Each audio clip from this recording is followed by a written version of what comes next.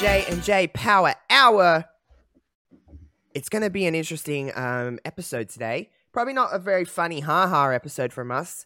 I don't know. Maybe who knows where it will spiral into, because even with a topic, we could still end up talking about anything. We just talked for about half an hour about so much shit. So yeah, who knows with us where this is going to go. But I'll just put a little disclaimer out at the start of this episode just so everyone's aware. There might be some topics that are a little bit uncomfortable for some people or some triggers. We're going to be talking about sexuality, mental health, just in that kind of vein.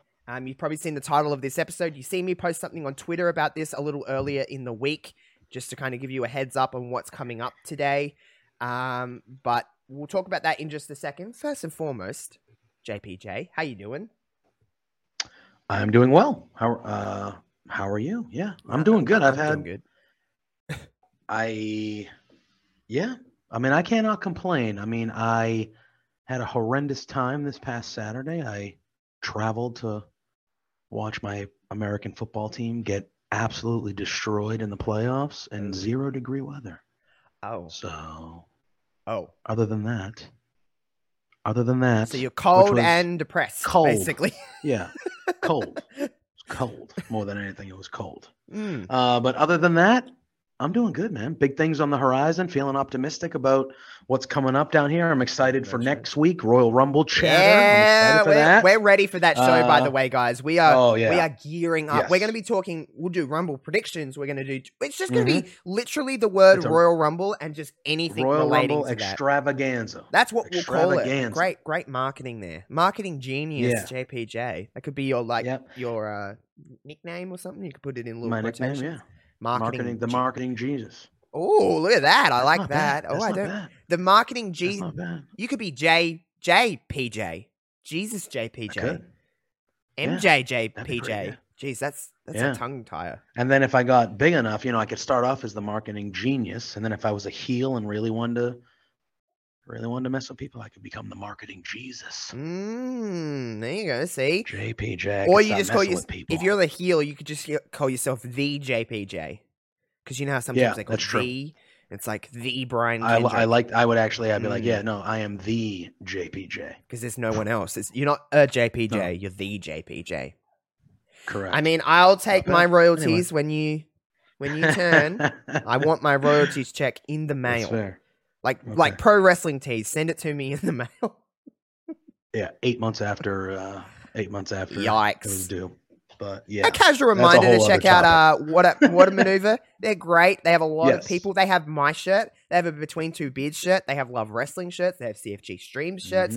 They have shirts for fucking everybody. The What a Maneuver shirts themselves, if you go to What a Maneuver and go to their actual store, they have some fucking dope shirts. They've got a shirt that I've got coming that is a 21 Pilots cover art of the album Blurry Face, but it says Baby Face, and it's fucking awesome. Yeah, that's a great shirt. Yeah, that's and a clever idea. They have all different kinds of things, and you can get customs done where it's like like the Run DMC shirts, like with the red. I got a Run DMD. I got DMD because I was like, oh, that's a custom shirt, and it's Dr. Britt Baker. So yeah, it's they're cool. Go to What a Maneuver. They're just great. They're in my links in the description, in my link tree. You can go to my What a Maneuver thing, but you can see the whole catalog of stuff on the left of the screen on that website to go and get all your What a Maneuver stuff, because they're great. They're fast. They're relatively cheap, to be completely honest. It's a pretty good price point for what you're getting. So I'm not just saying that because my shirts are on there. Whether my shirts are on there or not, they're just a good time, and they've got a great social media presence. They're very good at social media. They get it, which is something that's I don't know if this is just very millennial of me, but it's very appealing when a company or brand is good at social media. Their social I would media agree. Yeah, the social media game is. Yeah. I think when I think of a company that really has their social media game on point, on Twitter, I think of Wendy's.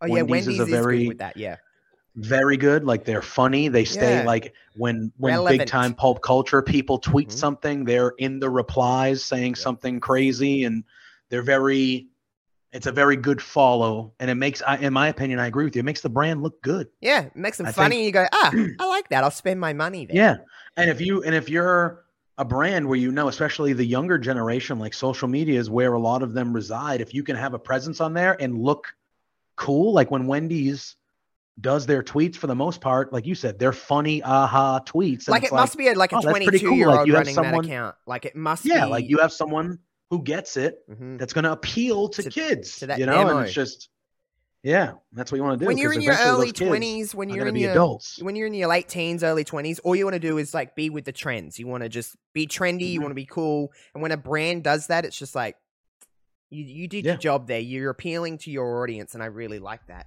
And for people who don't care about that, it's no sweat off their back because they just don't pay attention to social media that much. So it really does no harm to those people that aren't paying attention. So yeah, go check out What a Maneuver. They're a really, really good time, and just better than alternatives.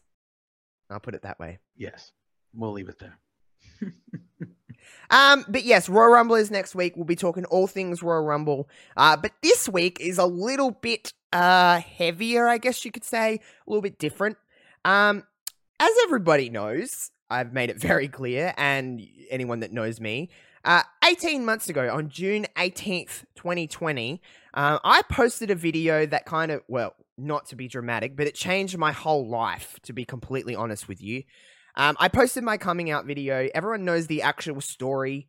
I'll post the link to the video if you want to pause this podcast and go and watch that first, just so if you've never seen it, go and take a listen to. It's about 18 minutes long. You do need to watch all of it to understand where my mindset is at.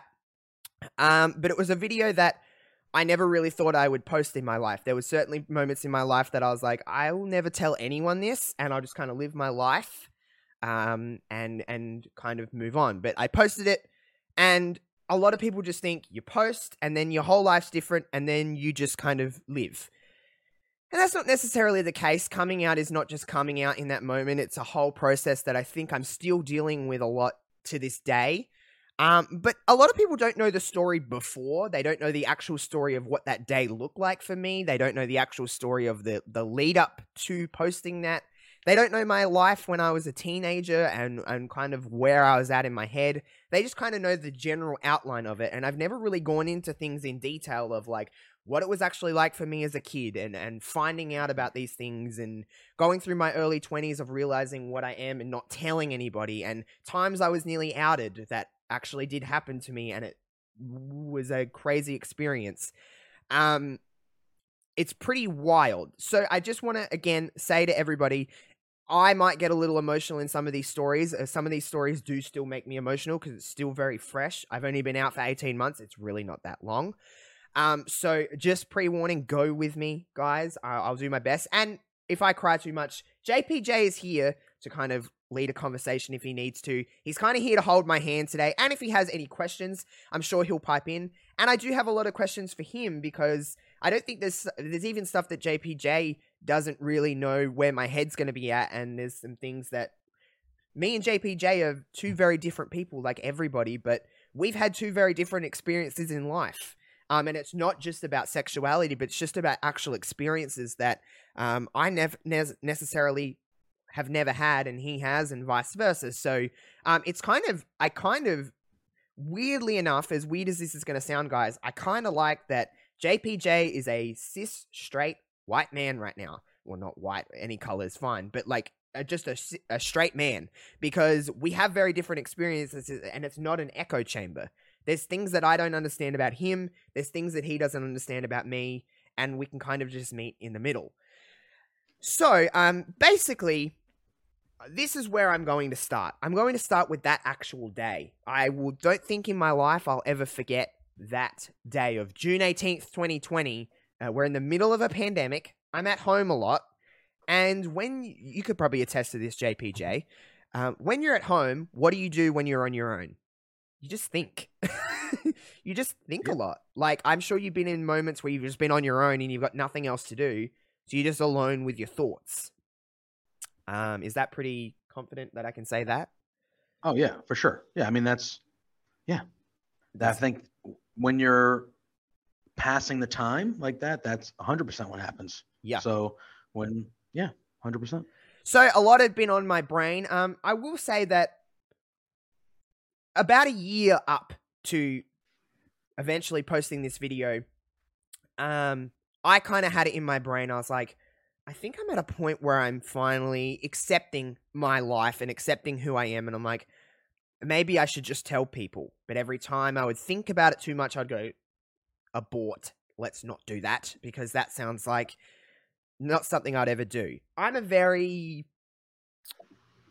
worry a lot in general as a person of what other people is perception of me. I think I said it in that video. The opening sentence of that video is like, I worry about the perception I'm giving to other people. Just because I've always been like that, because I've been so skeptical about who I am all through my life, I'm very worried about I'm like, what do they think about me? Do they know what I know, but I don't want them to know? I've always been kind of that general concern of what other people think about me. So on and off for about a year leading up to this, I was like, I just want to tell people. I didn't know how I was going to do it. I didn't know when I was going to do it. I just felt like there was something in me that was very different, that I was like, I'm ready to do this, and it's time to kind of let people know. But I was a chicken shit about it. I was not feeling very brave. I was just scared shitless, and I was like, this isn't going to happen. This isn't I'm never going to I was pretty committed to living my life as a lie. And that sounds pretty sad, but I was ready to I'll just get in a relationship with a girl, I'll get married, and no one will ever know. That was my percent, and that's selfish on my part to do that to somebody else, and selfish to myself. Can you be selfish to yourself? I guess so. Yes. Yeah. Yes. I was committed to doing that all my life. I'm like, there's no way that I'm going to ever tell someone about this. You look like you want to say something. Go for it. I want to ask a question. Yeah, go. And I don't know if you were eventually getting there anyway, but was there something in particular about why? Why? What? Like, why I didn't want to tell Why anyone? you were, yeah, like, because you seem from our off-camera conversations and the way you talk about them on air, like you seem like you have a great relationship with your mom and your sister, and that you're a very close, tight-knit, loving family. Mm-hmm.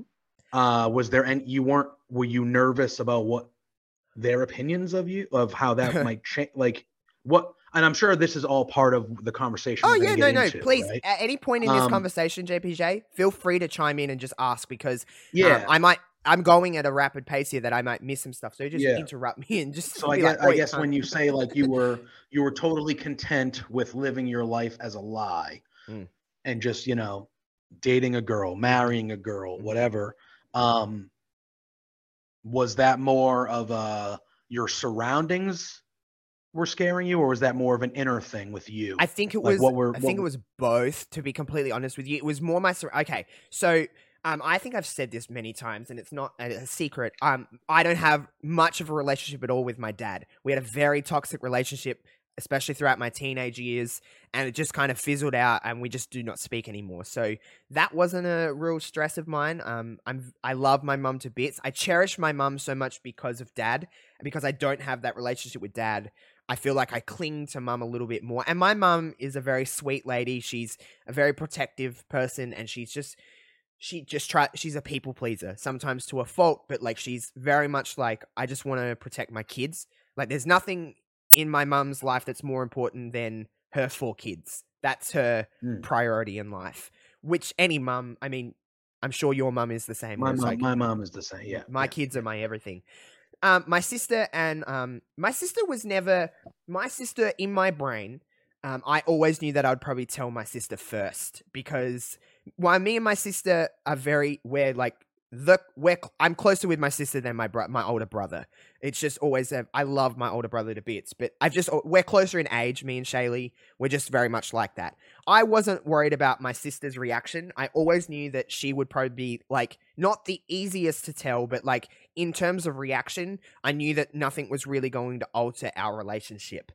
I was worried. The thing that I got most worried about leading up to this is like, I was very worried that I wasn't so much worried about the fact that I was gay. I was worried about the fact that I'm not going to be perceived as Josh anymore. there's going to be a difference, and I feel like people are going to treat me different. I feel like people are going to be walking on eggshells around me. I just felt like my biggest fear was like they're going to lose me.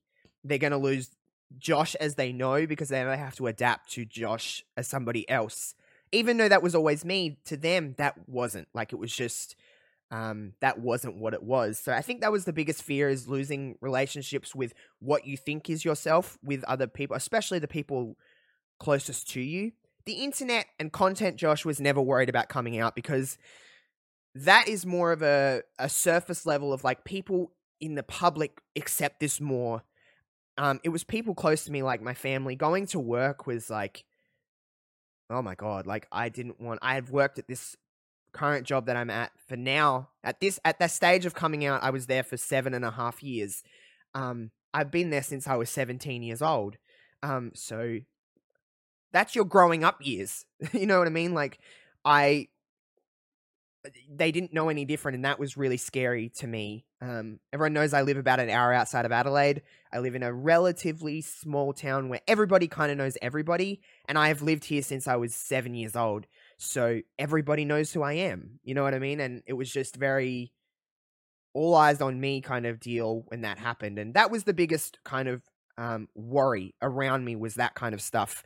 But yeah, it was just the acceptance thing of like, I don't feel like people are going to accept me for who I am. Like, I'm finally at a point where I'm accepting of it. I was not comfortable, but I was acceptant of who I was.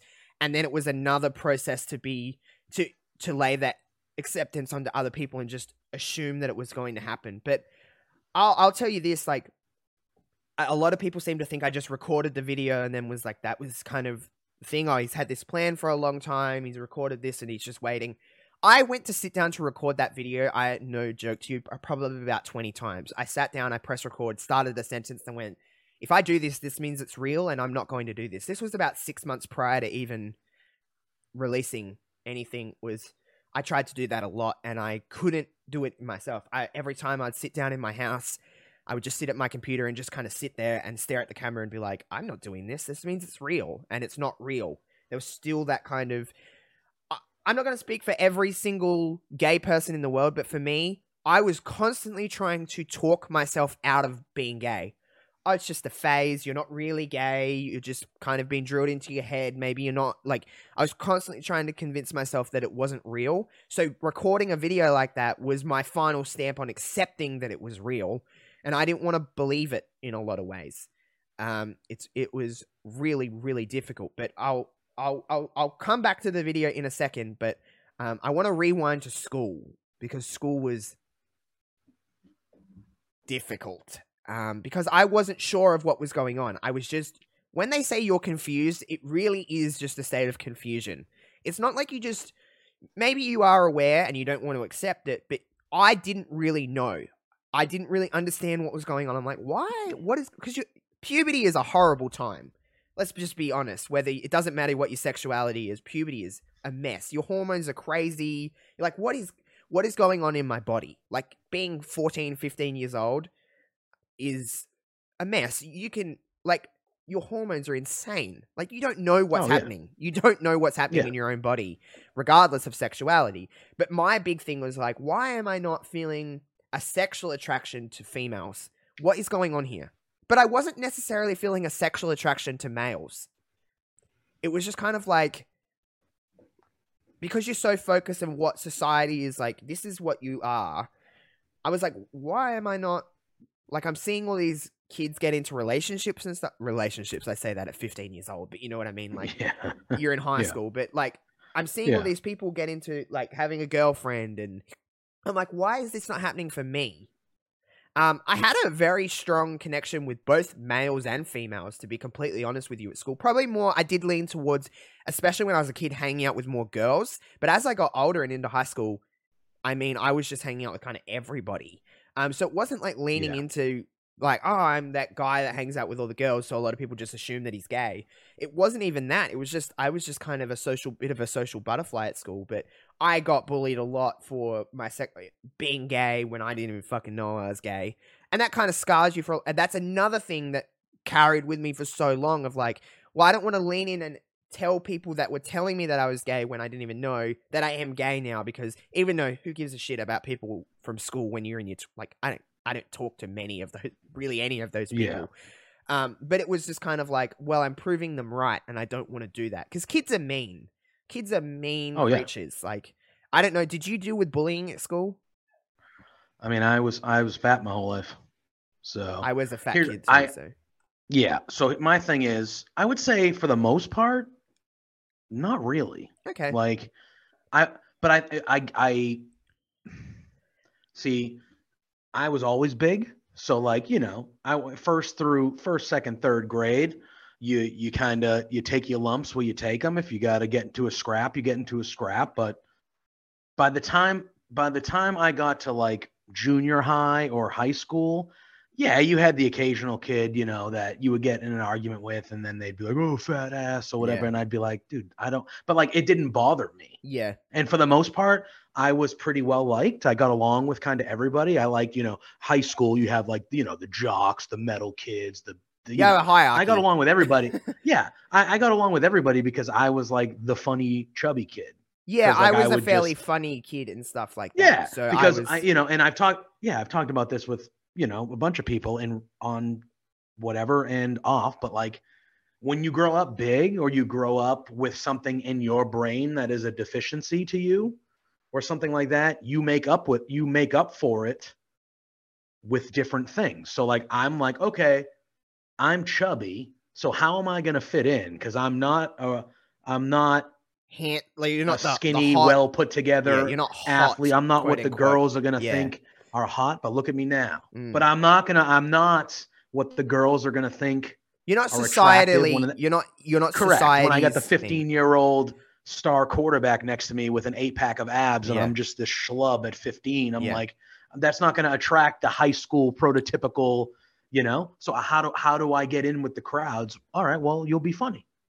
You're going to make it up with your personality. Yes. You know, and I was already naturally kind of funny to begin with, but like, I leaned in on that shit. I leaned in on self-deprecating humor. I would make fun of myself for being fat before anybody else could make fun of me for being fat.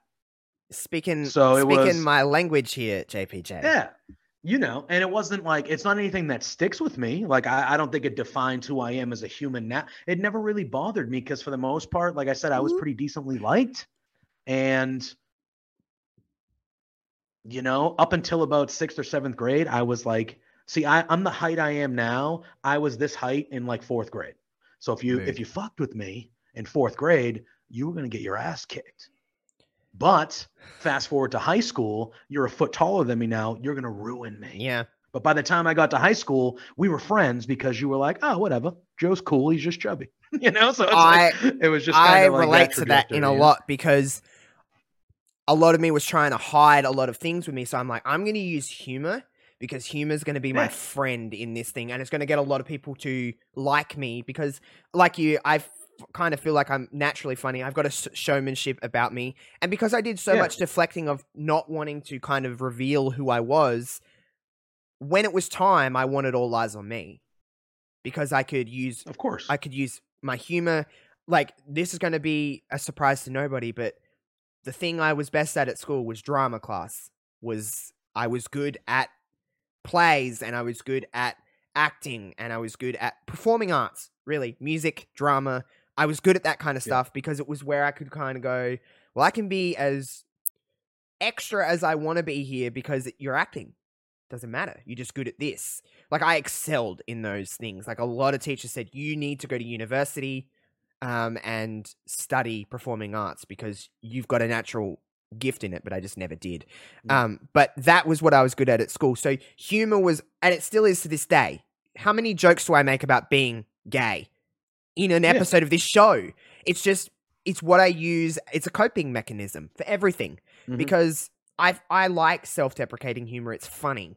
And I like to make people laugh. And I still do it to this day. I did that at school. I was a very self-deprecating person at school. Still am to this day. I don't know if that will ever go. And it's not. I don't think it's a bad thing. It's just humor. No, it's just what I use. I think it can be a bad thing. It can be a bad thing depending on how you mentally view it. But I think in general, having self-deprecating humor in yourself, like that's It's not always a bad thing. No, Like, I think I am it's a still quality. self-deprecating from time to time, but I use it to get, I know it's not how I really think of No, myself. I don't I'm either. using it to get a laugh. You know what I mean? Like, it's a funny thing for me to laugh on stereotypes about me, and I'm like, well, it's just playing into, and people laugh and people have a good time. That's how I am with it. It's just haha funny. But yeah, I used a lot of self-deprecating humor at school.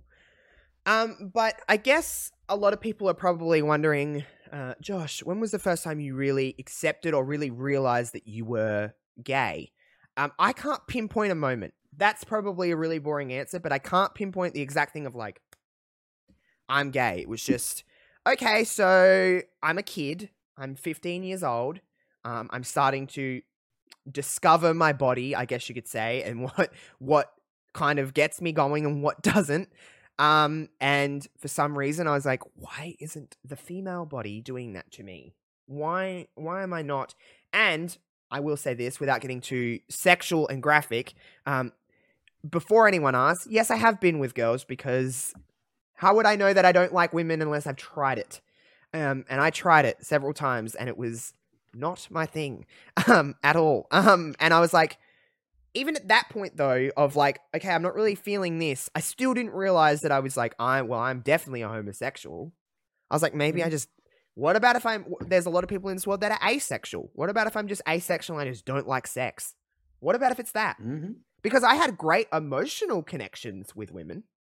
So what was going on here? Like, I could emotionally connect with a woman. Yeah, there was just no physical attraction. There was no physical attraction. And then I tried men, and I was like, okay, well, I'm definitely not asexual. But like, that was I remember the first time I was ever with a guy, and then after it was kind of over, and I was a mental wreck. This kind of guilt come over my body that I'll never forget that day. Not even for the physical act of things, just for the after of like being like, oh, I'm a horrible human being. Like, it was like, I've talked to a lot of gay people, and they said they felt the same thing. There's just this guilt that comes over your body that you're like, I'm disgusting. I will say, I don't want people to get too worried or anything. I never got to the point where I physically didn't want to be on this earth, but I got to the point where it was the closest you could get without doing it. It was pretty bad. It was pretty bad. Was this directly after? Yeah. So I was about 19. Now, something around. Okay. Go on. Were you brought up religious? No, not at all. So there was no Quite the religion opposite. backstory, because certain religions tell you that is a sin. Oh, I know. And you shouldn't do it, and blah blah blah. So I didn't know if that was part of why you felt that way. Like, it was just this. I think it was a realization of, once you lean into that, once you lean into anything of what your body wants, or what your mind is questioning, or what your mind wants, there's this certain realization that comes in after it. I was nervous as heck, as any time you are, that kind of stuff. But I was nervous as heck. It happened, and then he was gone, and I was just sitting there, and I was like, oh my God, this really just happened, and what the hell, why did I just do that? And just feeling like dog shit, and it lasted a long time. I just felt like I was a less than person because I lent into that thought in my brain of of being with another man. And it was really difficult for a very long time. And it did take a long time to get past that, of that feeling. Because there would be moments. It's not like there's this one moment that you're like not accepting and then you're accepting.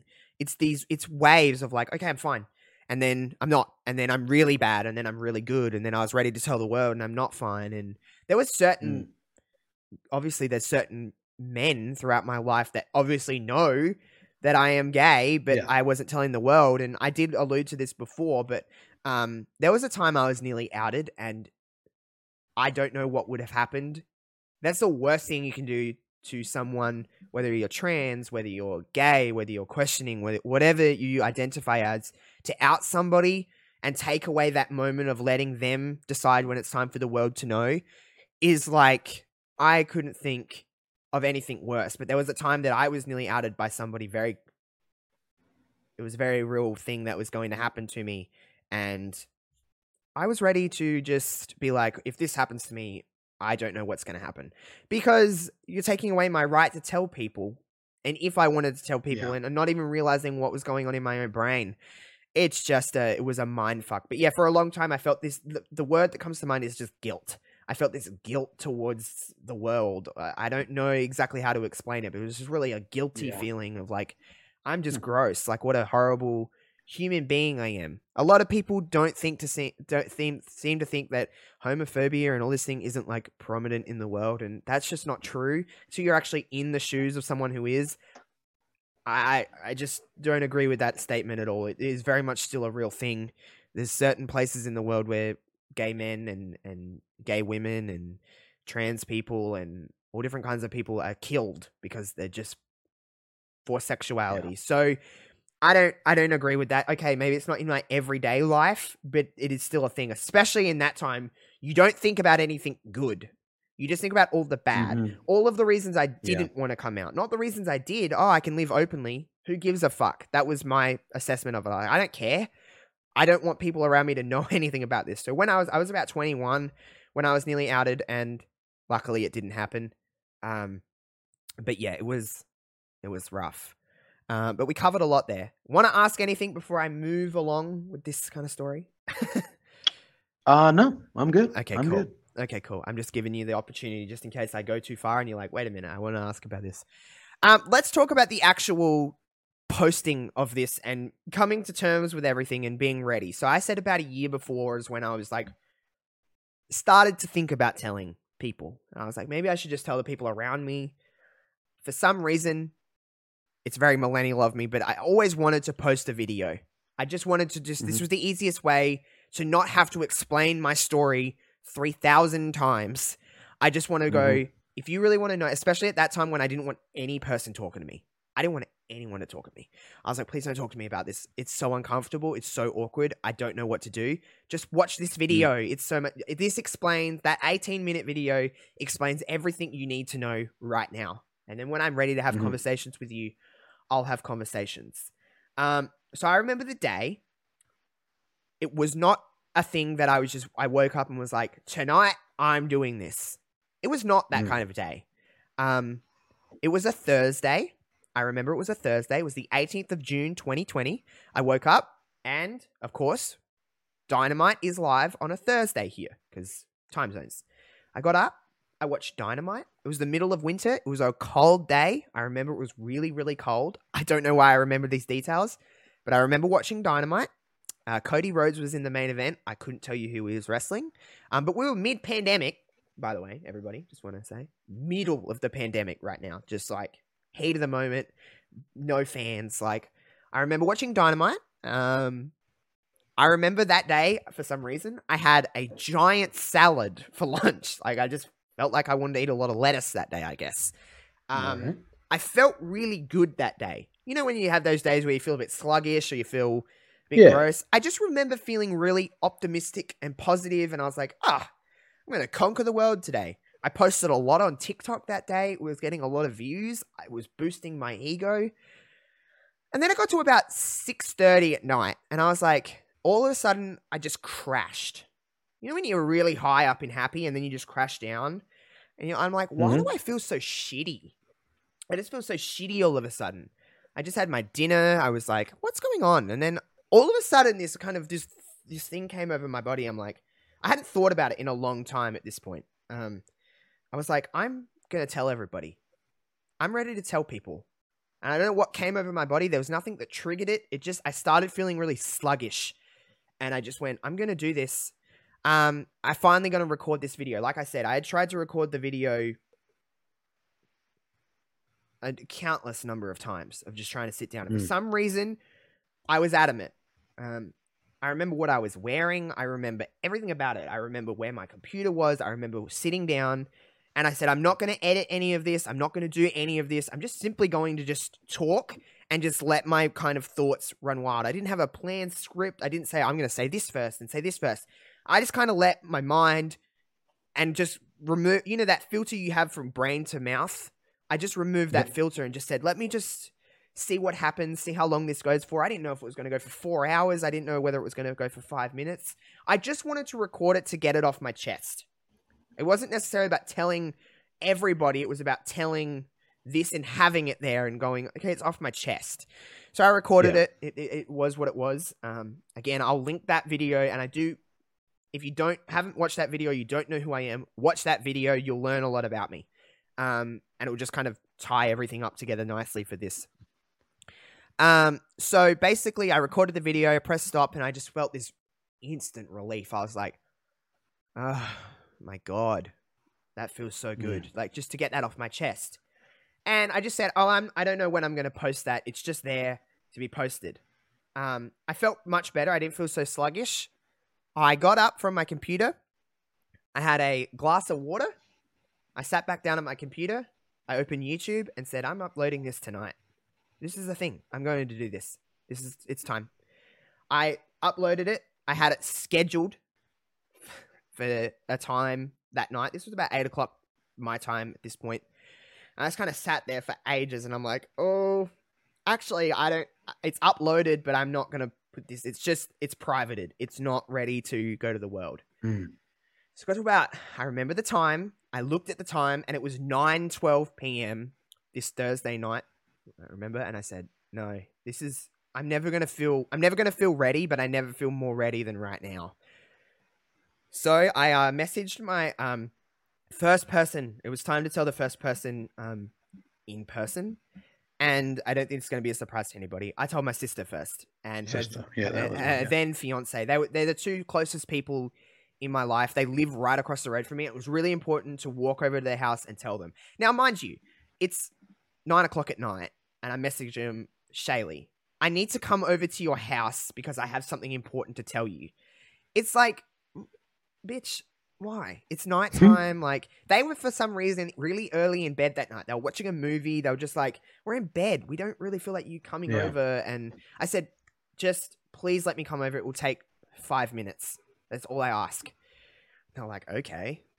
So they unlocked the door. I walked over, and I remember their bedroom is right at the front of their house. So they're in bed. They're sitting up, and I'm standing in like they have like an ensuite that goes into like their bathroom.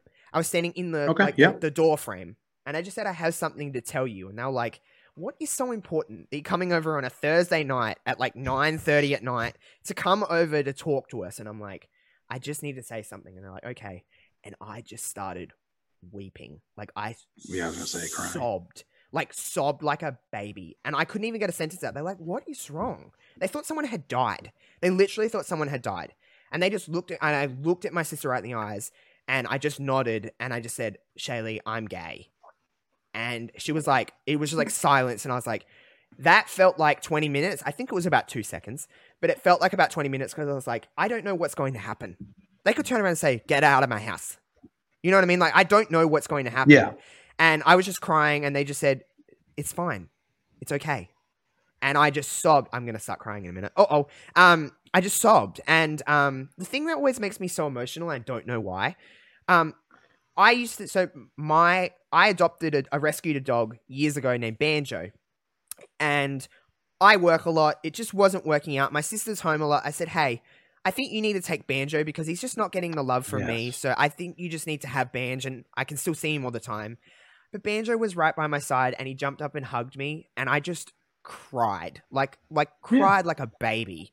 And my now brother-in-law was like, do you need a hug? And I'm just like, please just, I don't want any physical touch right now. Just, can you just go away? Yeah. I just said, okay, I'm just going to go home now because I need to go. I've got a video to be posted. I just wanted to tell some people before I posted the video because it's important to me to tell some friends and some family before. Yeah, people you love. Yeah, so, and they were like, okay. And they just said, I love you. And that was all I needed. I just needed people to tell me it's okay and that they love me, because that was my biggest two fears, is that people weren't going to love me anymore.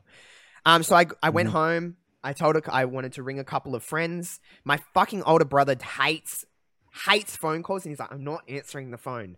So I had to tell him over text message he was, for some reason, my older brother really, really made me nervous to tell. I think it's just because you want to be like your older brother, and you want to aspire to be, especially my brother's 7 years older than me, so there's quite a big age gap.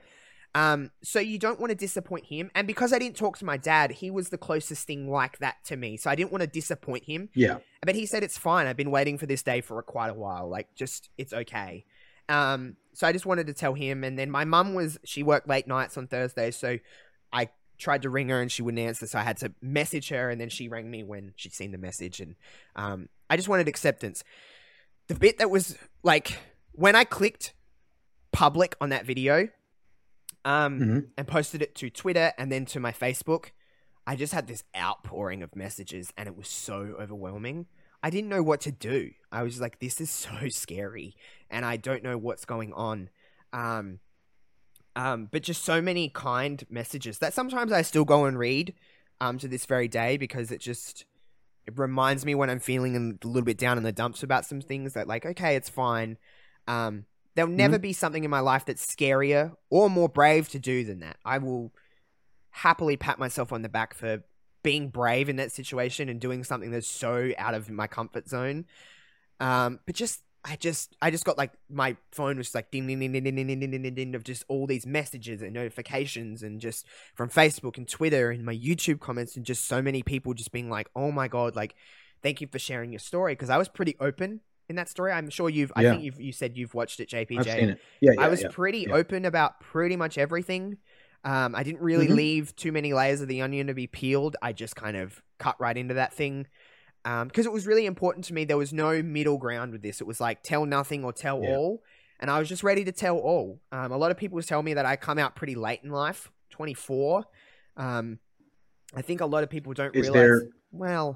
I was going to say, is there an average age? Like, is there research that says it's an average age or something like that? Or I just feel like there's a lot of experiences that I missed out on, for me personally.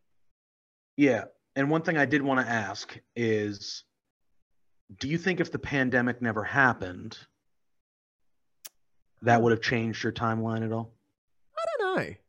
It was just because there was a lot of people at home. So I was kind of like, I'm just not doing a lot. I'm not going out. It was like a little bit of a security blanket, because it wasn't like I could go out to a club, and a lot of people would know. And they're like, well, that's kind of where, because I know you had said you started thinking about it about a year before you actually posted the video, right?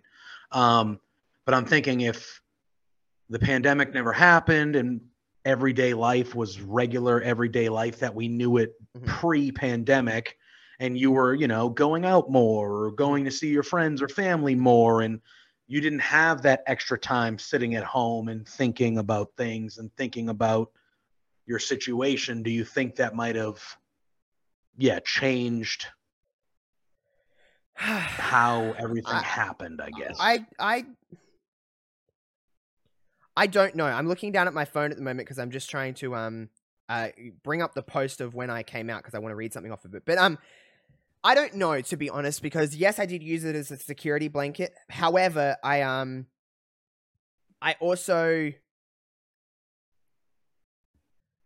think it would have, because I was ready. I wasn't ready, I should say. I was the most ready that I have ever.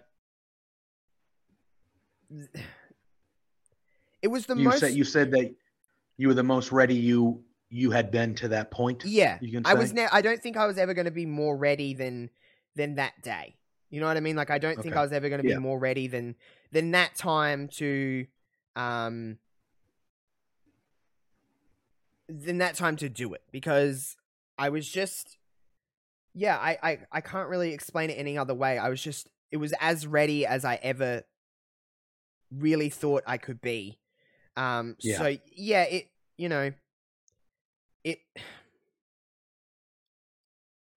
it was just, no, to answer your question, no, the pandemic wouldn't have changed anything. I don't think. If I think about it, no, I don't think it would have.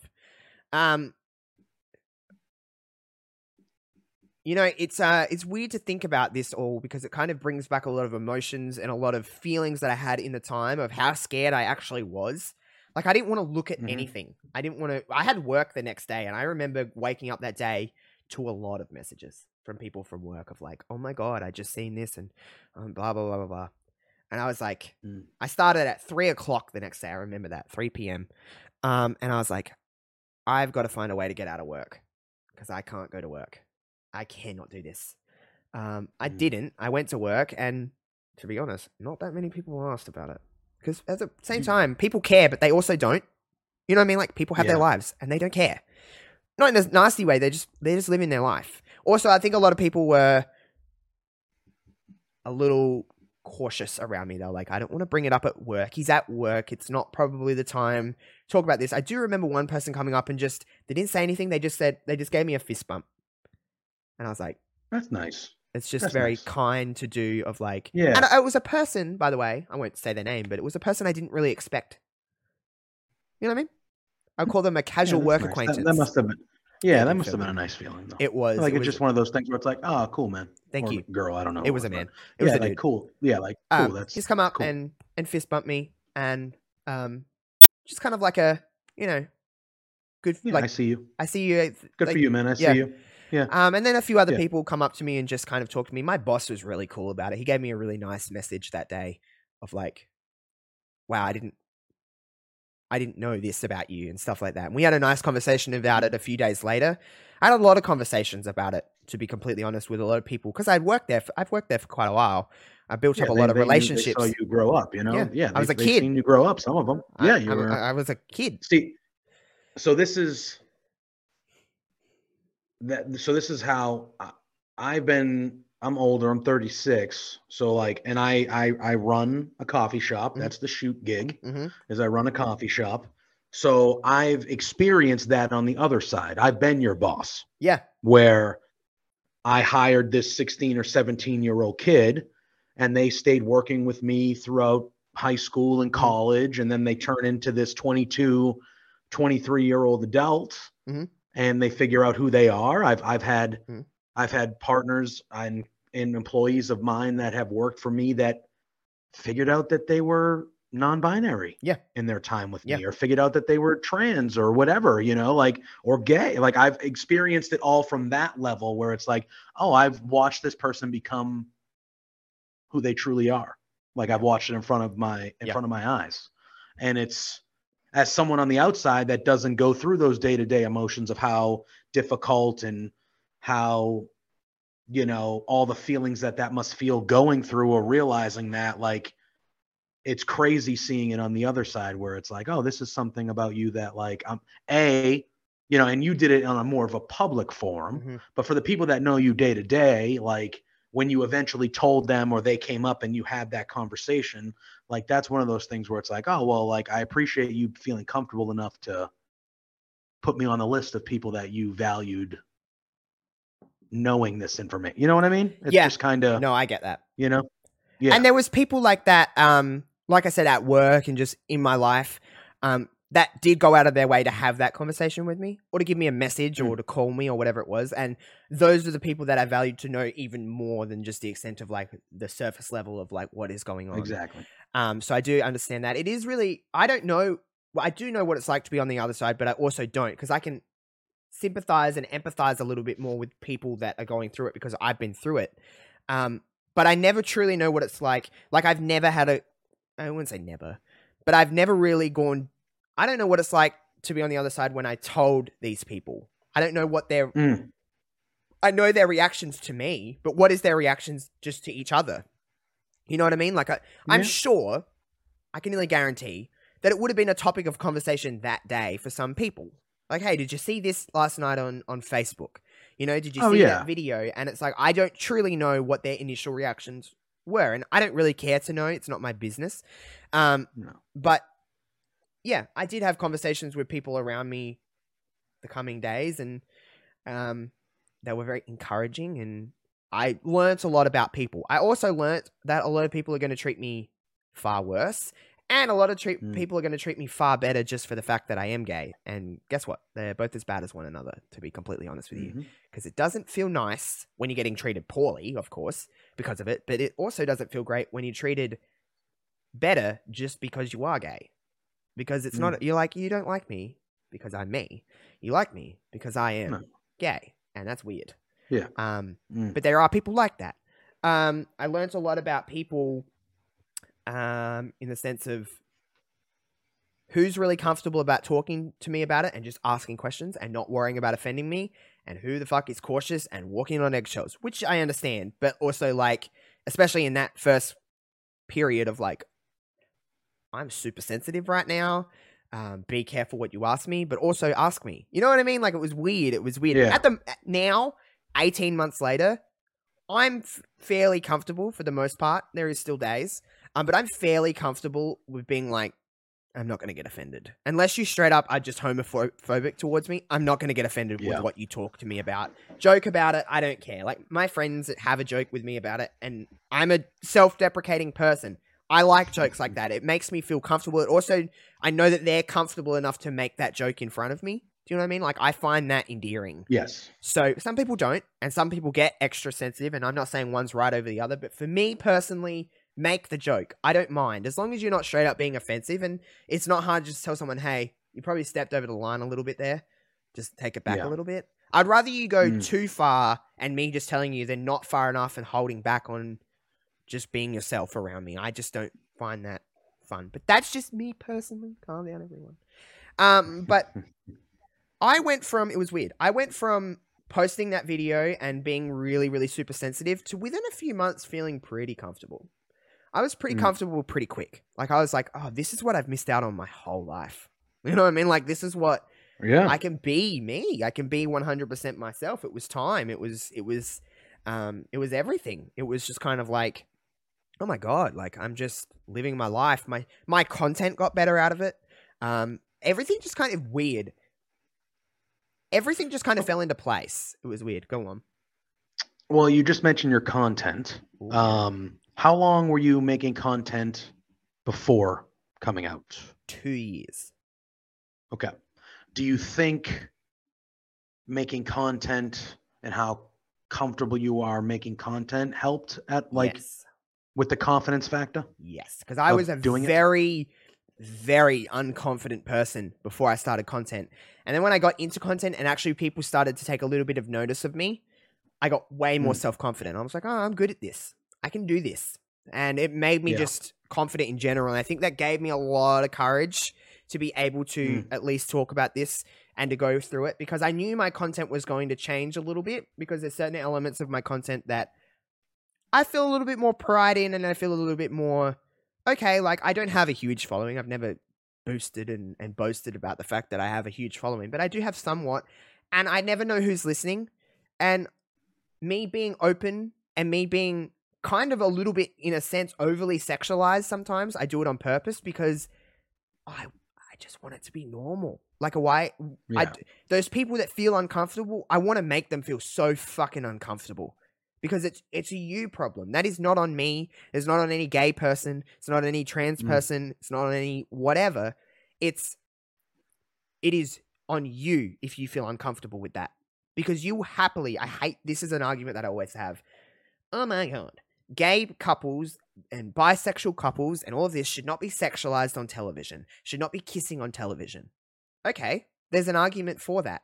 But that argument also has to say that straight couples should also not be kissing on television. They should also not be sexualized on television. They should also not be publicized on television for your children to see. It's the same thing. Yeah. I cannot change the world. I can change my world though. And my world is, in my world, it's normal. And I post you've seen my tweets and my TikToks. I do it on purpose because people feel uncomfortable around it. It's calculated. Because I just want to normalize shit. It becomes, you are now familiar with how I tweet and how I post TikToks and stuff. It's normal to you that I'm doing that. So therefore, yes, I can't change the world, but I can change my world. And it's normal for me. So if a dude or a girl can go around and say how much they want to fuck this girl and fuck that guy, I can say how much I want to fuck that guy. You know what I mean? Like, I can say that because it's normal. I just don't, we have this thing of like, it's not, people say, oh, but it is normal and is this. Well, if it was normal, it would also be okay to say it in front of children. And a lot of people don't find it okay to say it in front of children. I have a little brother. He is 12 years old. When I came out, he was 9. I had a conversation with him. Do you think he cared? Kids are the easiest people to tell. They don't give two fucks. Yeah. I was going to say, probably he didn't give a shit. Especially in this time and age. Yeah. I do actually see the future changing. Like, kids are just more and more aware of what's around them, and they're just more and more normalized to what. There's a lot more gay couples and bisexual couples and trans couples and everything like that now than there was when I was his age. Then even more than when you were his age, and back and back and back and back and back. It's normal. It's becoming normal. We're on the train of it becoming normal. But Zach was the easiest person to tell. He just went, okay, because I said there's going to be a time where it's Christmas time and Shaylee has a husband and Dylan has a wife and I have a husband, and it's normal. So Zach was like, Josh, really don't take this the wrong way. He said this whatever. He was like, I don't care.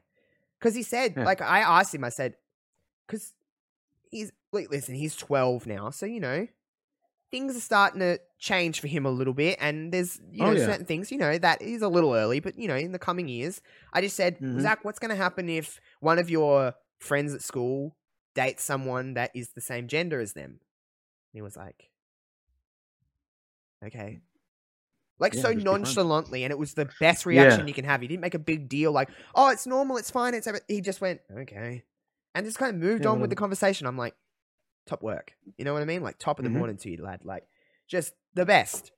So kids, all those parents that say, and again, we shouldn't do this. We shouldn't teach kids about, you know, gay relationships and all this kind of stuff. It's like, well, I tell you something. No. I could have learned a lot in sex ed if it was also taught for same-sex couples as well, because I learned a lot about same-sex sex, a lot, just in my later years, and being like, what is going on? You know what I mean? Like, sex ed is awkward in general. Who like to do sex ed? Nobody. But like, you're taught a very standard one way, and there's many different avenues for many different people. So it is interesting to think about it like that. But yeah, I know I just gave out a lot of information, but yeah, so basically what I wanted to kind of, now I guess where I'm at 18 months after the fact that I've come out, is that I'm learning more and more every day that coming out is much more than just that. It's such a process to even get to where I am now, where people probably see me and they're like, he's a pretty confident guy. He is pretty comfortable with who he is, which for 99% of the time I am. The 1% of time where every day or every other day at this stage, I have to look at a comment on social media calling me, I'm going to use a slur, but I can say it because I am one, calling me a faggot or calling me a poof or saying that I don't have the right to get married, or doing these kind of things that I see on TikTok and I see on YouTube and I see on Twitter. That's not fun. And while I'm pretty good with that kind of stuff and I'm just like, shut the fuck up, it's not like a nice thing that you don't have to deal with that. You know what I mean? Like, you don't have to get those comments thrown. You're sure you get other things, and I'm not saying that you don't get any hate or anybody it's not that's the same, listening. though. It's not the same. It's you're questioning my way of life simply because you don't agree with it. Listen, I'm not asking everybody to champion me and go, yeah, do what you want to do. But if you don't have anything nice to say, this is a rule in general, then just shut the fuck up. Shut up. I mean, it's one of the earliest things you learn, usually, when you're a kid, is, hey, if you don't have anything nice to say, don't say anything at all. It's real simple to just keep it to yourself. Shut the fuck up.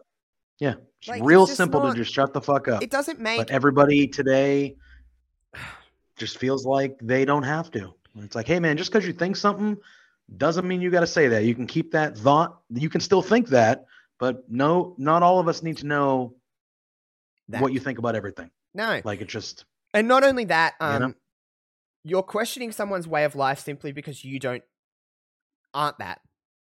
Or you aren't... I always just say this as like, I've had people in my life that are parents that have kind of turned their nose up at me because of the way I am. I'm like, what about if your son or your daughter came out and said something like, I'm bisexual, or I'm gay, or I'm a lesbian, or I'm questioning my gender, or whatever it may be? Would you just turn around and kick him in the mud? Like, that's your kid. I mean, everyone is someone's son. Everyone is someone's daughter. Like, I just, it's just really, it's just the thing to think about, especially for a parent, but for anybody. Like, You're someone's sister. You're someone's brother. You're someone's aunt, uncle. It doesn't matter. I think probably, though, I will say that there is some things in my life that during this time I do have a little bit of a regret with. And I think the biggest one that I'm going to try and stay as least sobby as possible for, because it's still very fresh. But as everyone knows, my grandpa passed away last month. Was it November or was it December? Early December. Within the last month and a half, my grandpa passed away. And he was really sick. Everyone knew he was really sick. For the last 3 years of his life, he was suffering with dementia. He had a bad fall that just kind of triggered everything, and everything just spiraled. Yeah. I was never able to tell my grandpa that I was gay because he didn't understand. He didn't know what was going on. And now that he's gone, it makes me very just like, I wish I did this sooner. Because he was growing up, my grandpa, like I said, I had a very toxic relationship with my dad. My grandpa was like my dad. He raised me, and kind of made me the man I am today. And it's just very, it's just a big regret that I have of like, I wish I was able to tell my pa that I was, because I just wanted him to know. And there was no way I could tell him in the state that he was in.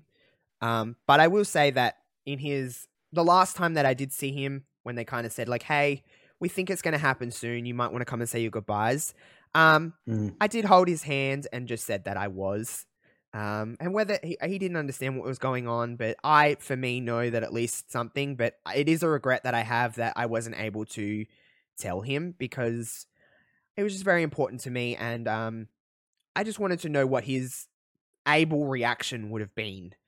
Because my grandpa is my grandpa was a very sarcastic. I'm assuming the first thing he would have done was a joke. And that's what I would have wanted from him, because my grandpa was a shit stirrer. Oh my God. He used to just tease and tease and tease. But like, I have a feeling that's how I'll be when I get older. I think I will too. One of those, like I'll just be constantly fucking with people. Yeah, my grandpa was like that so much, and I miss him every day. But it's a big regret of mine. So I guess to anybody that's out there that's listening to this, it's maybe whatever it may be. But if you are questioning or trying to learn who you are and all ready to come out and not really sure how to do it, just make sure that you don't force yourself, but make sure you remember that tomorrow is never guaranteed, with people around you, for yourself, anybody. So sometimes when you aren't ready, that is when the time is to do it. And I can tell you that it does change your life, and it does make you so much stronger as a person. And everything in your life just kind of falls into place after you do. I'm not saying it's going to fix your life or anything like that. And I'm a very lucky person, because I've heard of many stories where families don't accept them, especially if you're religious. I'm very lucky that I'm not religious in that sense. And, a lot of families don't accept people. A lot of people take their own lives. And I always thought the worst. You know what I mean? I just wanted acceptance, and I just wanted people to know that I'm still myself. There's nothing different about me. I'm still the same person. Yeah. Just this element you're now open to.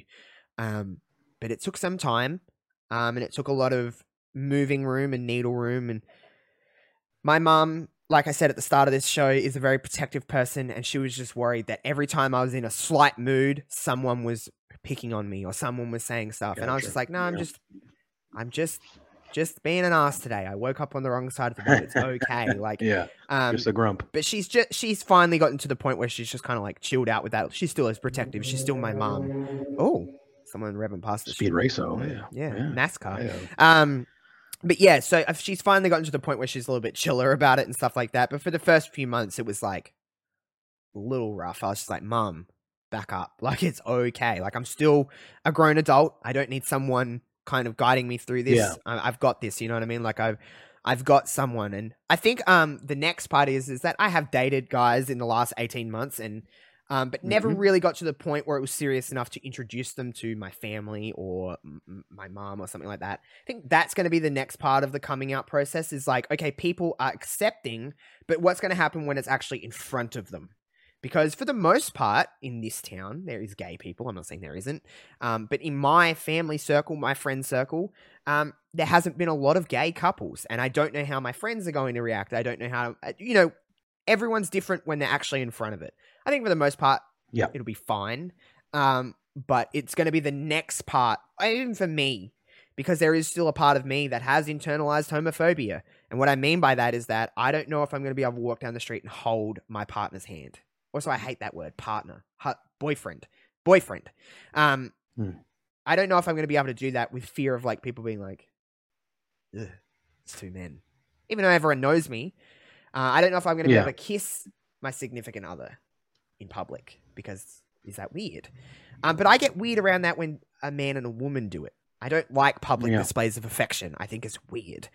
So I don't know, but there is a part of me that's like, I don't know if I'm going to be able to go into work and do my shopping with this person because like that just seems like a whole nother thing that I've got to get past. And that's just a part of it. And that's what I'm learning. But it is interesting and it is it's a hurdle that I'll have to cross. But I think the overlining message of me wanting to kind of reshare some things and tell some things that I've never really said it's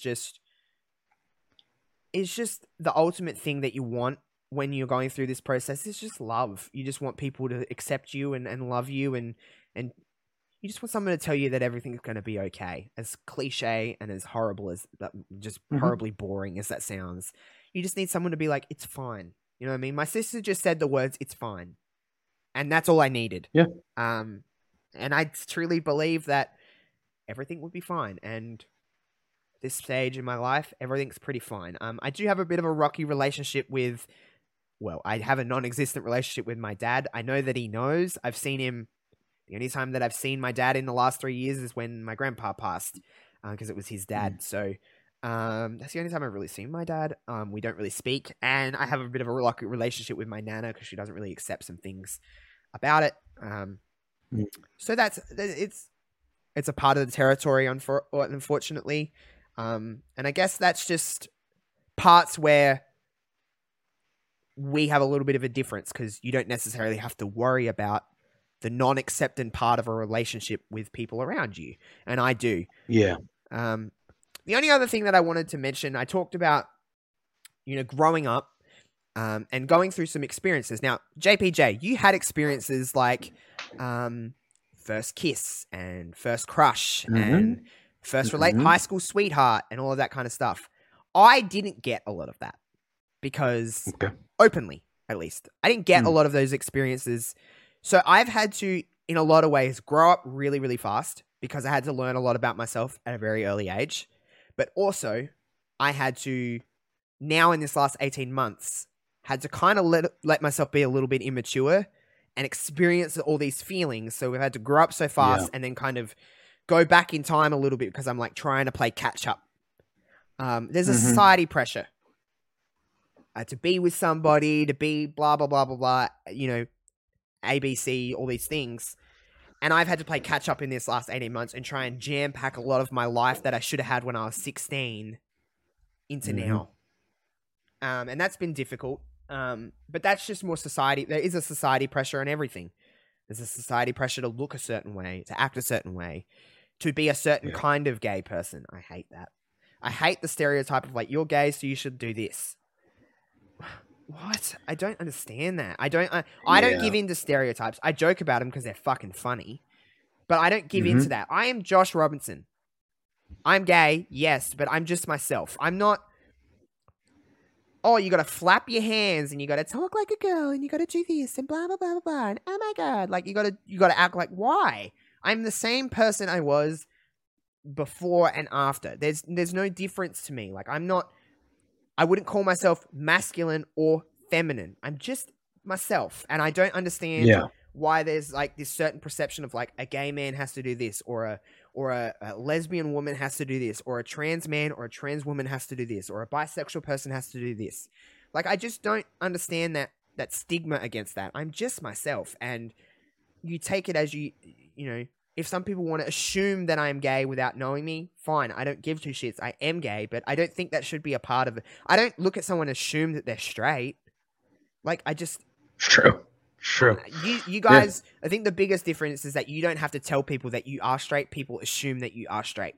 Correct. Yeah. And I feel like, and again, obviously, you know way better than I, but I feel like that's a thing that if you are gay or lesbian or whatever, that becomes part of your, not introduction, because it shouldn't matter, but like that's part of like, like I don't introduce myself. I don't go, hey, my name's Joe. Nice to meet you. I'm straight. Yeah. Like I don't have to do that. Society tells me that you're straight, and that's what I hate. Correct, because I'm a male, so you just assume that I'm straight because that's just society and just not normal, but like society, the way you grow up, most things you see on television, old movies, all this stuff, it tells you that the normal way of life is husband and wife, kid, whatever, blah, blah, blah, blah. So, yeah. And like, I have known gay people that very early on in meeting them, they're very open about telling people that they're gay. Yeah. And I think that, again, that's part of who they are. I'm glad they feel that comfortable to be that open about it. But like, I don't have to do that being a straight person. Like, I don't have to tell everyone in the world that, oh, by the way, just so everyone knows, I'm straight. You don't have to come out, is what you're saying. Yeah. And it's just like, yeah, it's just, I don't know. I would like it to be more of a normal thing.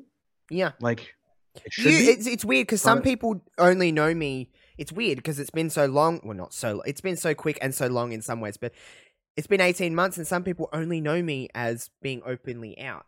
Like, you didn't know me before. So I only know you as who you are. Yeah. Like you didn't know me before. I didn't know coming out. I've Josh. only known. Yeah. Yeah. So it is interesting to think about that, like in that sense, and that's why. Well, go on. Sorry.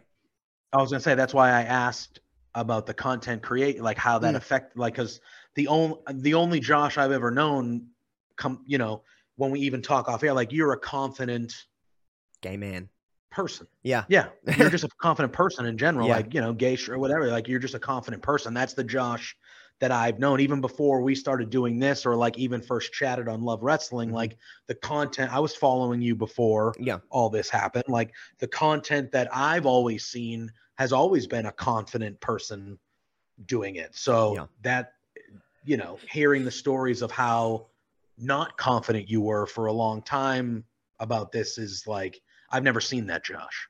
So, yeah. You know what I mean? Yeah, no, I know. A lot of people say that, and I'm like, oh, well, you don't know. There's so much. I think there's so many things that people aren't aware of about me. They just kind of see this one version of me, and they just assume, and that's fine because I am that now. But also, like, I've had my own set. Listen, most funny people, it comes from a level of pain or a level of trauma, especially in their childhood. Mine comes from the fact that I spent 24 years of not being openly myself.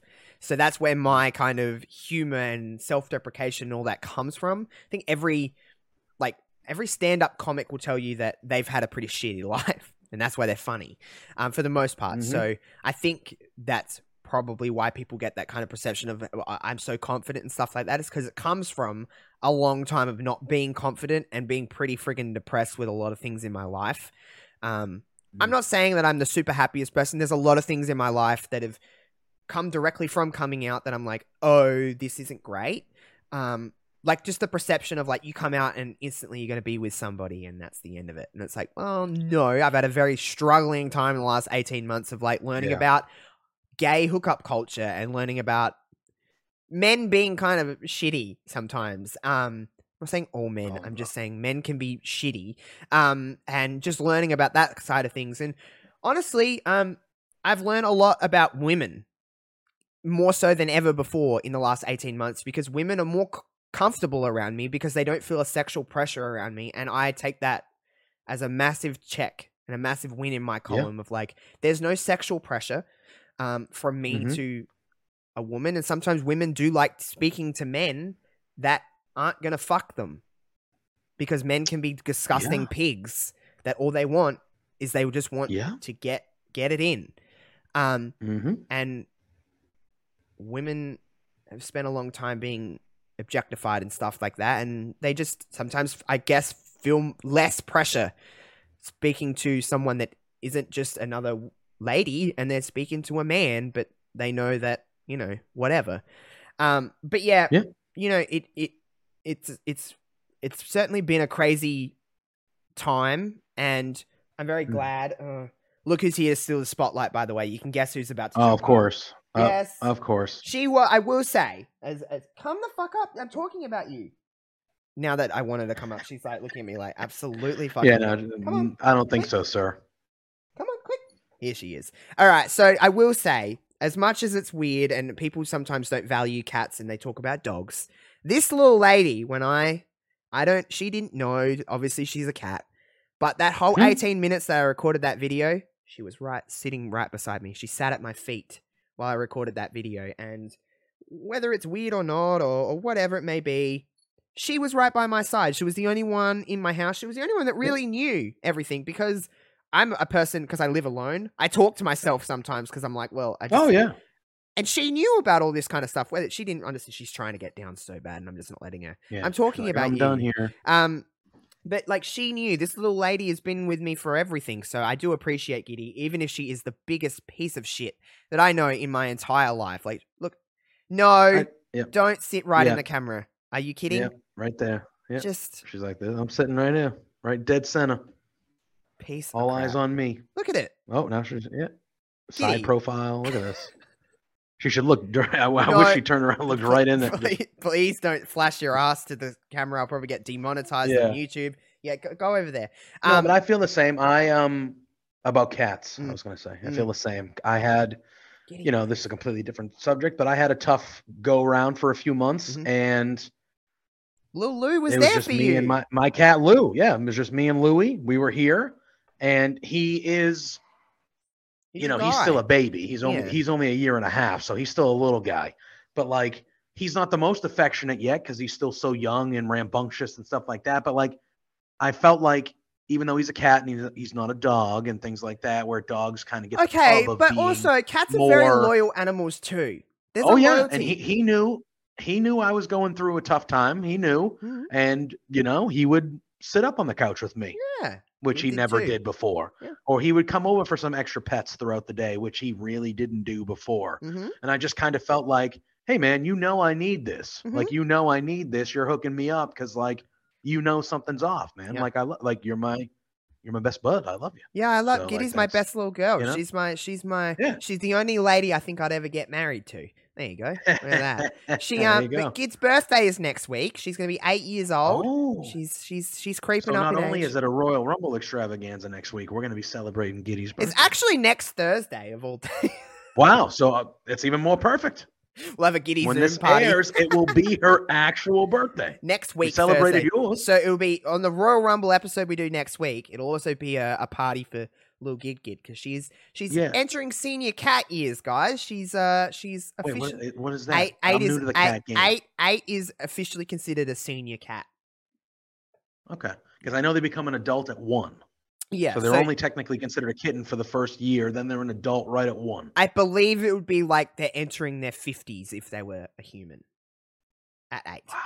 So yeah, she's officially. Some cats last for like. I hope Gid lives forever. Up to 20 years. Yeah, Gid will outlive me. Hopefully, that's what it's gonna be. But yeah, she was my little security blanket, I guess you could say. That whole video, I remember her sitting right at my feet. She didn't jump up. She didn't do anything. Awesome. She just sat at my feet like, I got you. You know what I mean? Where she obviously, a lot of people will be like, shut the fuck up. But for me, in my brain, she knew exactly what was going on, and she knew that she needed to just be near me. She didn't need to smother me. She just needed to be near me. And she was. And I mean, for someone who lives alone, that's all I could ask. But yeah, so all in all, to wrap everything up, first person I told was my sister and my brother-in-law. My mum was really cool with it. There's some members of my family that maybe aren't so great with it, but still love me. They just can't, you know, it is what it is. And listen, a lot has happened in my time, and I'm not saying it to be like poor me or my experience is worse than ever. I've had it so tough. I'm just saying that's my journey. That's my story. And I just feel like telling people you never know whether it's 5 people that listen to this or if it's 500,000. It doesn't matter. it just takes one person to listen to this and go, hey, maybe I should do this, or maybe I should tell somebody, or maybe I should, whatever it may be. Maybe it's my time to tell my story, whatever that story may be. If I can give you the little bit of confidence, or just seeing somebody in the general public that's like open and normal, trying to do his best to normalize what this is, that is my goal. I could give two shits about wrestling. I could give two shits about the content I create in the long terms. I love content, and don't get me wrong, it's a very important part of my life. But if anything, from the time that I'm active in this content world, if they just take away, it's like, that's that gay dude that talked a lot about being gay because he wanted to normalize things, I'm pretty certain I've done my part in content creation, to be completely honest with you. That is my main goal, is just to kind of, and especially in wrestling, which is a very toxic world, that's gotten better, but it also hasn't in a lot of stretches. And while a lot of people say there's so many gay wrestling fans, yeah, okay, but there also isn't. There also isn't a lot of us. And to separate the two and not just think, because I got a lot of comments about people being like, oh, so you like wrestling because it's men in short little clothes. No, actually, a lot of wrestlers are actually fucking ugly. And also, I like wrestling because it's cool. And some wrestlers are hot, but that just goes with the territory of anything. People are hot. But like, it's not the reason I watch wrestling. I could give two shits. They could wear trench coats and cover up their whole body, and I'd still like wrestling. It's just a part of it. But yeah, it's just my thing, and I just want to continue to do what I'm doing because I think that it does more good than it does harm. And if I want to talk about Daniel Garcia and how much I love him, and one day we're going to get married, then I'm going to talk about that because, hey, why is it not okay for me to talk about it, but for Tom down the road to say how much he wants to marry Thunder Rosa? Why is that any different? You know what I mean? Like, and it's just a bit of harmless fun at the end of the day. I talk a lot about Eric Bischoff. I don't actually want to fuck Eric Bischoff, guys. He's 70 years old, but like, you don't? Well, if I was going to fuck a 70-year-old, I guess I'd choose him. But like, I'm not actively pursuing a 70-year-old. No, but if he was like, hey, I mean, and he's rich as fuck too. That's oh yeah, and he seems to have he seems to have like a good sense of humor. He's a good-looking man, good-looking individual, and he owned a wrestling company that successfully. I was going to say, like he is part of wrestling history forever. Good for you, Eric. Just for the story. You know what? I take that back. Just for the story. I take that back. Yeah, fuck yeah. Come Eric on, you got him just for the story. What a silver fox. That's a story you have forever. Hey, you know what? One time, me and Bischoff. Damn. What? Yeah. Imagine that story though. That's what I'm saying. A 26-year-old man being like, I remember that night with Eric. Yeah, this one time, me and Eric, Eric Bischoff? Well, be not like, as much as what me. The fuck? Fuck yeah. What? Okay, there's my two goals. To be normalizing just gayness in the world. And Eric Bischoff, Eric, hit me up. No, not really. But also, like, I don't know. But anyway, of course, we end about talking about Eric Bischoff, of course. But yes, that's where my mind is at, and I'm glad I could kind of, reshare and share some parts that I've never really shared before. And now you kind of know the journey leading up to that for the most part, and know where my head's at now, and just kind of I've said this I said this when I first came out, and all of the love that I've got, but I really can't thank everybody enough. Even after all of this time, I still go back and read those comments, and I still remember who DM'd me, and I still remember who reached out, and I still remember all of the people just giving me so much love and support and everything over that time. I'll never ever forget that in my life. It'll just be something that I don't think it will ever go out of my brain, and how vividly I remember it all. I just got a lot of outpour of support and love from Content Josh World and from my normal world as well. It was just, it's never truly, I don't think I'll ever be able to express my gratitude for that, because it was crazy. It was just an insane time in my life. And the biggest thing that I'll ever do in my life. I don't think I'll ever exceed that for many different reasons, just because I literally believe anybody that came out can really do anything, because nothing's scarier, and nothing is more scary than doing that. And I don't feel scared to do a lot of things anymore. I will say that. It's like, well, I did this, so as a very anxious person that I am in general, it took away a lot of my anxiety. And I don't know how else to put it. It took away a lot of for me personally, I'm not saying for everybody, but for me personally, it took away a lot of my anxiety. Like, I was a person that was anxious to ring up and order a pizza. I was that kind of person, like to get on the phone and do that. Gotcha. Now I'm like, give me the phone. You know what I mean? I know that's a very small, minuscule thing, but it is. And it's just like, well, I did that. So, like, I'm not sure about how many people realize, like, getting my mouse over to that post button to click public on that YouTube video. Because once you click public, there's no turning back. Well, you can delete it, but someone had seen it. Well, you know what I mean? Someone's seen it, yeah. So it's real to someone, you know? And posting that, I remember just posting the video, hey, here's something. On Twitter, I posted it. I literally just put the caption, please read all of this. Please watch all of this. It's very important. Thank you. And then underneath in the thread, I put, yep, I'm gay, blah, blah, blah, blah, blah. On Facebook, I remember going, I just want to post the video and no one's going to see it and it's going to be amazing. Then I edited the post and it said, yeah, I'm gay. I want people to know this. Please take the time to watch this video before commenting. And yeah. And then it was just kind of like off to the races. And that was at like 9:36 at night. I posted that video. And by 11 p.m., it was like, that's when all of the stuff kind of was going on. And it was just a crazy, crazy experience that I will truly never forget in my life. But yes, thank you for all the people. I know, JPJ, you didn't know me at that stage and you weren't familiar with who I was. But you could probably imagine the amount of comments.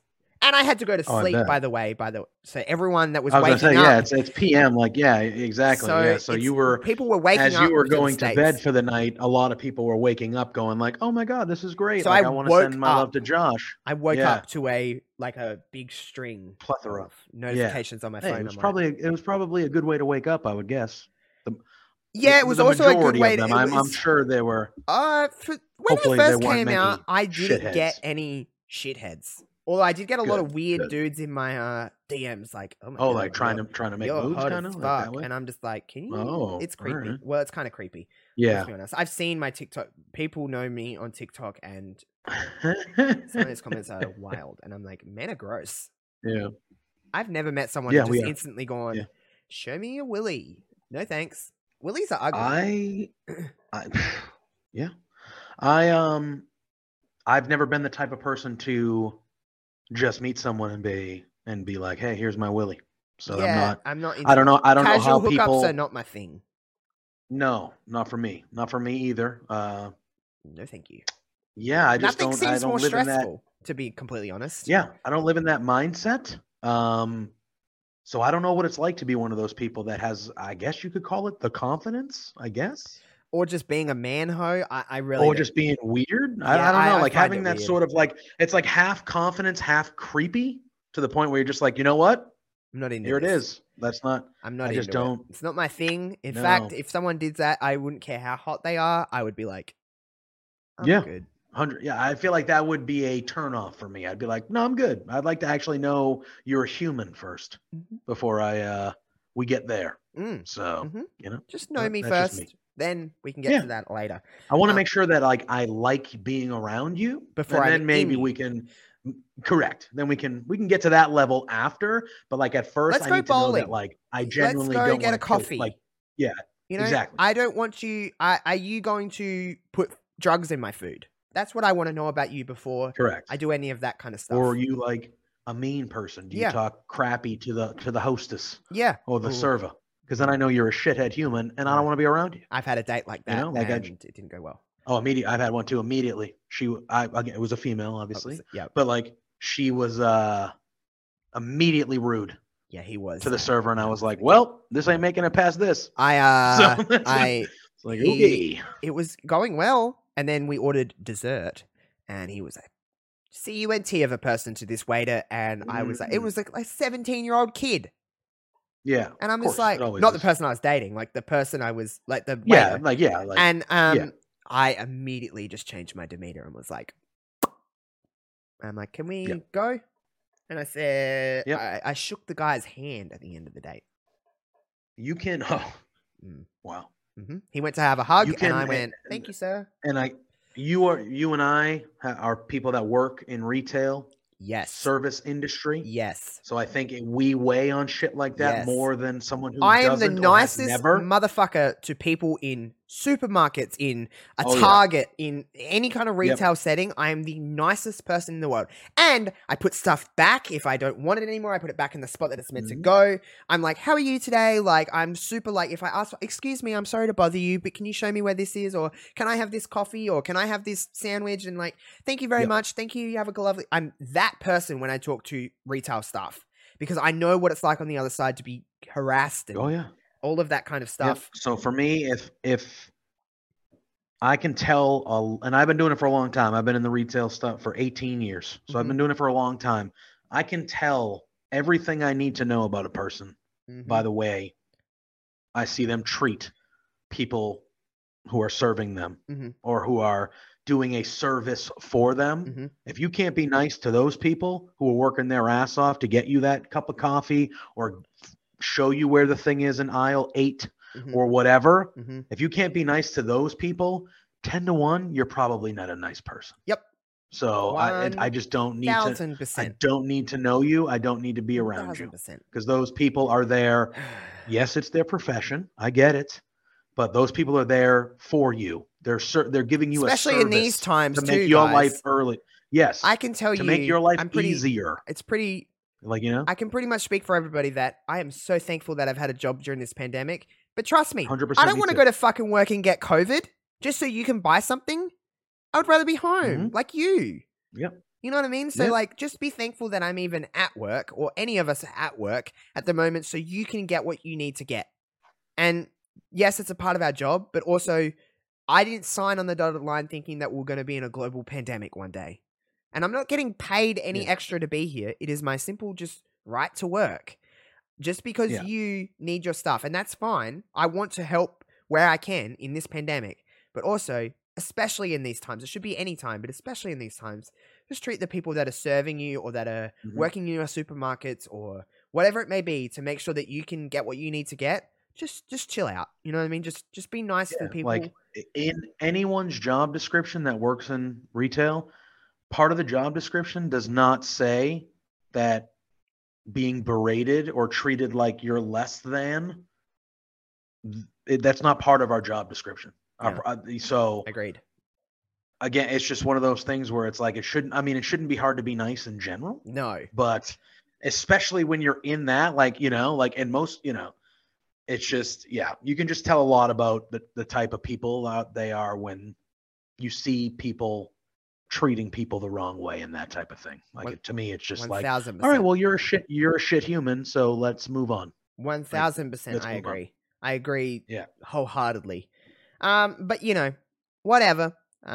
We'll kind of wrap things up here. All in all, I'm gay. I'm doing very well. I'm glad to have this experience. There's been a lot of shit that's happened, but I'm happy to be on the other side of it and continue moving on with my life. So that's where we'll end it. We are so excited. We've been talking about doing next week's show, I feel like, for the last 3 fucking months. It is Royal Rumble time. Oh, I'm ready. I am so ready to do next week's show. Next week is not going to be heavy. We're not going to be talking about any of that stuff. It is all things Royal Rumble. We're going to be talking Royal Rumble predictions for this year's Royal Rumble event. Our final picks for saying, hey, this is who's going to win the men's and women's Royal Rumbles. We're not going to change anything. We're not going to do anything. We're going to talk about all the matches on the very stacked at this stage, time of recording, before Raw this week. Yeah. Time of recording card. It's going to be huge. It's a big event. We're going to have, 50,000 people or something in St. Louis? I believe so. It's going to be a big, huge event. It is Royal Rumble time. We're going to be talking favorite Royal Rumbles. I'm starting now, as of yesterday, going back and watching some old Rumbles and getting in that Rumble zone. I've been doing it since about middle last week. I'm in it. I'm in the zone. I'm ready. We're talking Rumble moments. We're going to be talking so much. Everything Royal Rumble related is going to be next week's show. It is really going to be a Royal Rumble extravaganza, as you said at the beginning of the show. It is going to be a really fun show. Like, I'm genuinely pumped to do next week's show. Maybe we'll do a little, maybe we could do a random number or something and be like, this is the number that I got. Will this person win or something? Well, I know I reached out. So I used to do a pool with my friends where obviously I want to go through our picks of all the matches Yeah. and things like that. But for the Royal Rumble matches in general, I used to do like a pool where we would pick, you know, who's going to win, who's going to be the runner up, who are the final four, who's going to be the number one entrant, who's going to be number 30. And you get like 10 or 12. Also, who's going to have Vince the most McMahon, eliminations, WWE, longest time. If you're listening to this show, don't fucking tell us who number 1, number 2, number 30 is. Yes, let us just be surprised. They've been doing that the last few years, and it's been pissing me off. Just let us. I would honestly, I'm not even kidding when I say this.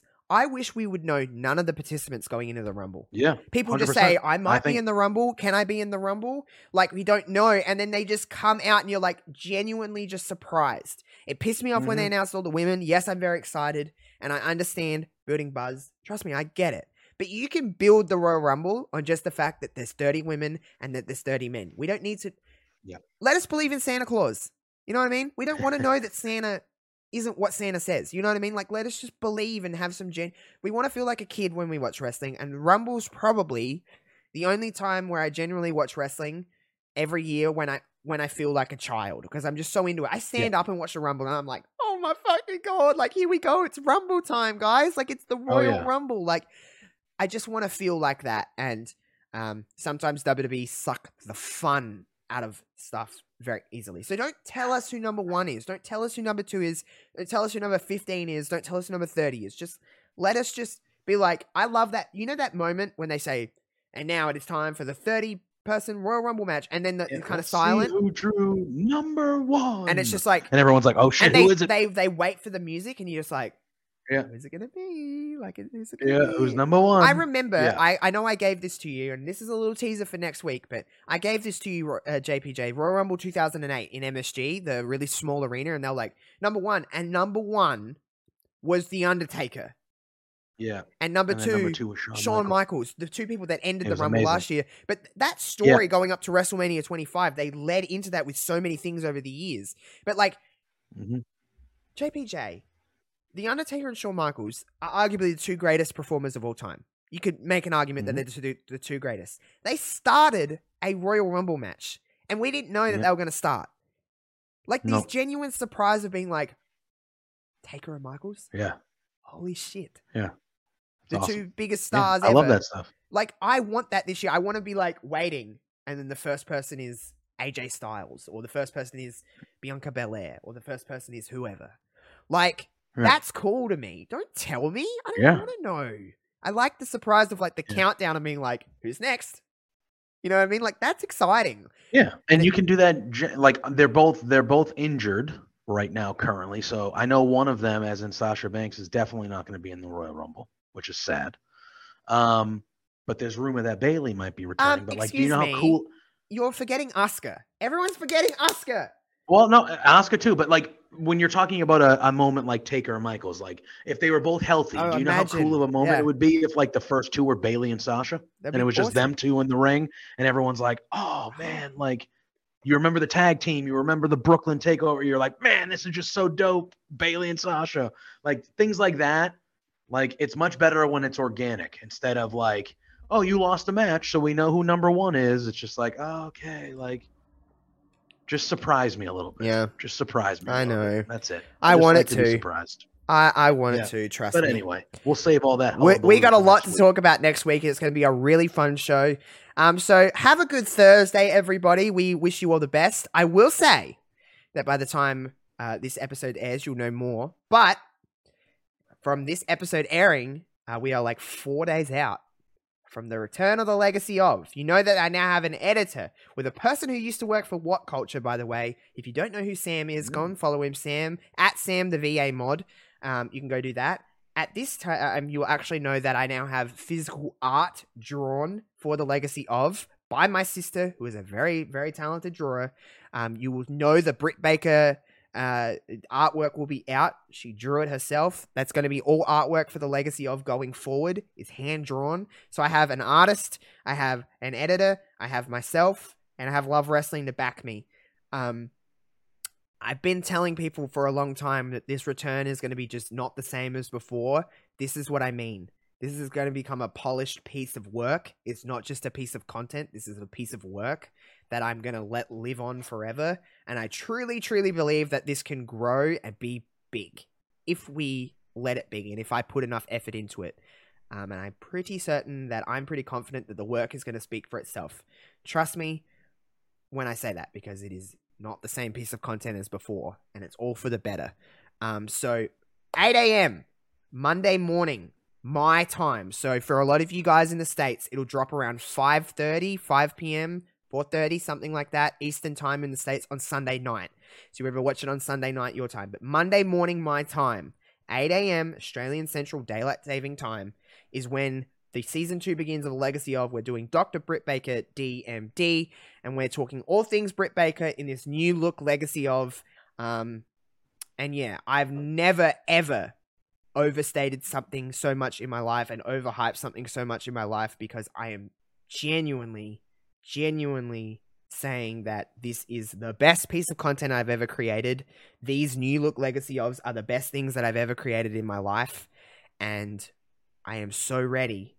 I am so ready for you guys to see it. So Legacy of is coming back Monday morning and every Monday after, for the time being, for season 2. So I'm very ready for it. I don't mean to overhype anything in my life, but I'm ready. No, it's okay. I love that series, so I'm very excited to see it come back in its new polished iteration. Yeah. So I'm very excited. It's very ready. So go and watch that. Follow Love Wrestling at Love Wrestling CA. Pretty much, is that pretty much constantly everywhere? Love Wrestling CA everywhere? Yes. Yeah. Yes. Go and follow them on your favorite platform and stuff like that, because we're doing big things. We'll have more stuff to talk about. I believe by the time the Rumble episode is out, I believe we'll have even more stuff to talk about for Love Wrestling and for other things. But yeah, other than that, watch Between Two Beards. Do all the stuff. Watch the Weekend Elite Report. That's coming. That's kind of back, isn't it? Yep. And then this week, by the time this airs on Sunday, the 23rd, GCW is having a very big event at the Hammerstein Ballroom Sunday night. And me and our buddy Lawrence from Love Wrestling will be doing our first ever Love Wrestling GCW reacts to that. So you'll get whole heaps of me over at Love Wrestling this weekend. So give us a follow. Between Two Beards, we had Alicia Atut on last week. That was a lot of fun. So go watch that episode. That was one of the funner episodes we've done. We also had an appearance by MLW's openweight champion, Alex Kane, on that episode as well. So doing big things over at Love Wrestling, like you said. And I feel like this year is going to be a real big one for us over there. So go give us some love. But then you'll see us next week for our Royal Rumble extravaganza, which we're ready for. So go do that. We love you very much, and we'll see you next Thursday on the J&J Power Hour. Peace out, everyone.